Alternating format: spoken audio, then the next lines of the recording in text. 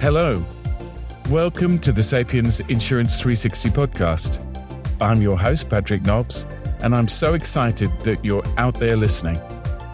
This is where we discuss the latest news, trends, and issues from across the insurance solutions and technology spectrum.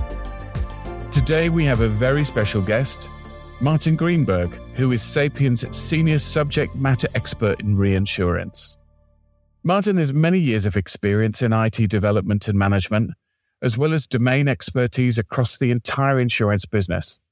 He served in the Israel IDF Computer Center for over 8 years, developing and directing comprehensive logistics projects, and afterwards held several managerial positions in the Israel Phoenix Insurance Group, including CIO and Assistant General Manager of the Hadar Insurance Company, Manager of IT Development and Systems at City Fire Insurance Company in London, and was CEO at the Noga Insurance Company.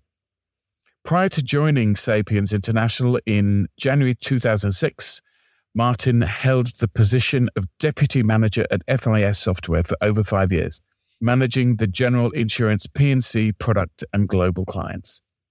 On today's program, we'll be discussing the reinsurance response to climate change. So, Martin, welcome to the show. Thank you, Patrick. It's great being with you today. Hi, everyone, and thank you for the introduction. My pleasure. So, in this day and age, it's next to impossible to not be aware of the issue of climate change, comprising long-term shifts in temperature and weather patterns that appear to be driven by the burning of fossil fuels, which have created a greenhouse effect in the Earth's atmosphere. So based on your understanding of this, what is the effect of climate change and the environment on global events? Patrick, I think climate change awareness is catching on. People are more aware, the public is more aware of the effect of climate change on the environment, on the entire globe, due to the continuous burning of fossil fuels like coal, oil, and gas, which result in production of heat-trapping gases. We're experiencing global temperature rise, which is resulting in warming oceans, shrinking ice sheets, glacier retreat, decreased snow cover, and ocean acidification. Unfortunately, these phenomena change will continue through this century and beyond, which will result in severe droughts and heat waves. Hurricanes become stronger and more intense. The sea level rising by 1 to 8 feet, that's a prediction, by the end of the century, and the Arctic becoming ice-free. Effects, of course, will vary by region. Not all regions are the same. But focusing on the U.S. as an example, looking at the Northeast, Southeast, they will encounter more heat waves and flooding resulting from the sea level rising. The Midwest, expected to experience extreme heat and heavy downpours. The Southwest, I would say it's more about increased wildfires on top of what they have today, declining water supplies, and reduced agriculture yields. So the effects are quite significant across the globe. Yes, I understand. And just in one country across the US, we can see that there's major impacts, but they're not the same impacts. And presumably this is mirrored across other parts of the world. Absolutely, Patrick, yes. Okay, so let's move quickly on then. I just wanted to address if climate change is already resulting in greater risks, how is this affecting the insurance industry? Well, insured values naturally and constantly will be growing due to population increases, urban density, economic growth. In climate change affected areas, the growth in insured values will become even more significant. This was actually verified in a worldwide study conducted by Munich Re in 2014.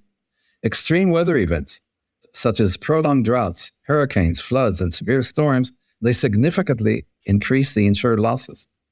So the insurer reactions to the growing risk and increased losses are obviously resulting in rising premium rates, and in extreme cases, they must pull out of markets, which is a disaster for the economy of that region. Yeah. If I go a bit further into not just by region, but also by types of insurance lines of business, some examples. Property. You can classify actually 2 categories of events in property. Natural catastrophes, which are low frequency and high severity. The bulk of the insured losses related to climate change, they come from property-related losses arising from natural catastrophes like hurricanes, tropical cyclones, earthquakes, and winter storms. But then you have the secondary perils, which people are not that much aware of, which are higher frequency and lower severity. There are more and growing insured losses arising from these perils, such as strong thunderstorms, hailstorms, floods, droughts, wildfires, landslides, snow, freezes, plus a variety of events. And then you think about not just property, but also liability, for instance, transportation infrastructure. It's deteriorating from increased temperatures. It's just an example, causing roads to buckle, bridges to expand, and airport tarmacs even to melt. So transportation injuries are on the rise. That also is affecting more events, more losses. But the other types of insurance lines of business, professional liability, varying by profession, architects and engineers, failing to design and engineer for resiliency and to slow the emission of greenhouse gases. There also that'll create more losses. Directors and officers, D&O, increased claims over the failure to report climate change risks, to address financial risk to shareholders, and to mitigate emissions and incorporate other carbon neutral activities. And we could go on and on about other lines of business with more examples. Yeah. So what we're saying here is that the impact on the insurance industry goes much further than the traditional risks. It transfers into across liability, into professional liability, and is extremely widespread. Absolutely. Okay. So my next question really is about the level of awareness. So what is the level of awareness of insurance companies of climate change, and how do you think they're addressing the issues it's creating? Well, it's quite difficult, Patrick, to receive statistics from the entire world. Yeah. But fortunately, Moody's Analytics recently conducted interviews and a survey of 30 insurers across the globe, including Europe, North America, and also Asia and Australia. Turns out that 52% of the respondents thinks that there will be significant changes in current risk assessment tools and models to incorporate climate risk impacts, or at least to make them climate risk aware. So these companies, at least more than half of the respondents, think that climate risk must affect the way we assess risk and how we price our risks. 34% of them think that climate change will result in acquiring or building totally new models. You can't even use the previous models. You have to change the models entirely in order to assess the up-to-date risks due to climate change.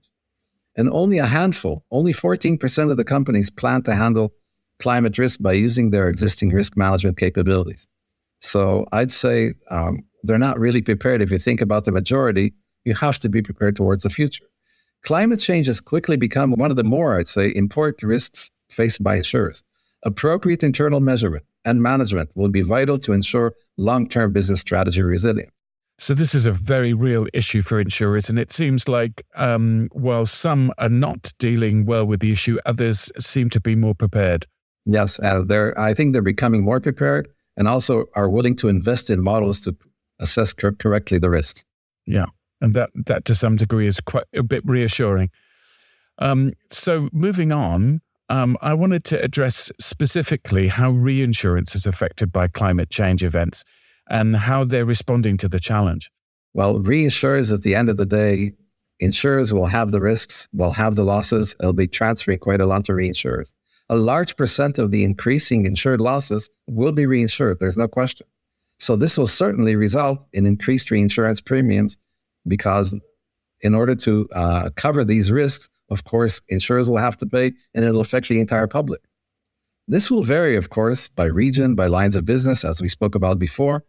For instance, property catastrophe losses are the most obvious and most likely to increase in the near term to be covered. Reinsurers will also need to exercise proper exposure management due to climate risks and insist that the underlying insurers are doing the same because the insurance industry, they're in the same boat. Because of increased exposure, reinsurers will increase the use of capital market solutions, alternative risk transfer, to address property catastrophe losses. The sums are huge, and you can't always support everything using traditional reinsurance methods. Reinsurers are increasing focus on modeling, particularly on secondary risks that we mentioned before, like winter storms, heat waves, wildfires, and flooding. It's not just a severe risk. And they're also working on new models for hurricanes because the new hurricane behaviors resulting from climate change are different from traditional, and they have to work out what is the risk here and how do we cover it, and what is the appropriate pricing for that. Understood. This is a fascinating topic, and I'm sure we could talk about it and may talk about it again for much at great length. Absolutely. For the time being, however, Martin, many thanks. Thank you for being with us. It was a great pleasure being with you, Patrick. And well done for unpacking such a timely, important topic that I'm sure we'll be hearing more about in the months and years to come. And to all our listeners, thank you so much for spending this time with us here today. And thank you to everybody for listening, because we've got more coming.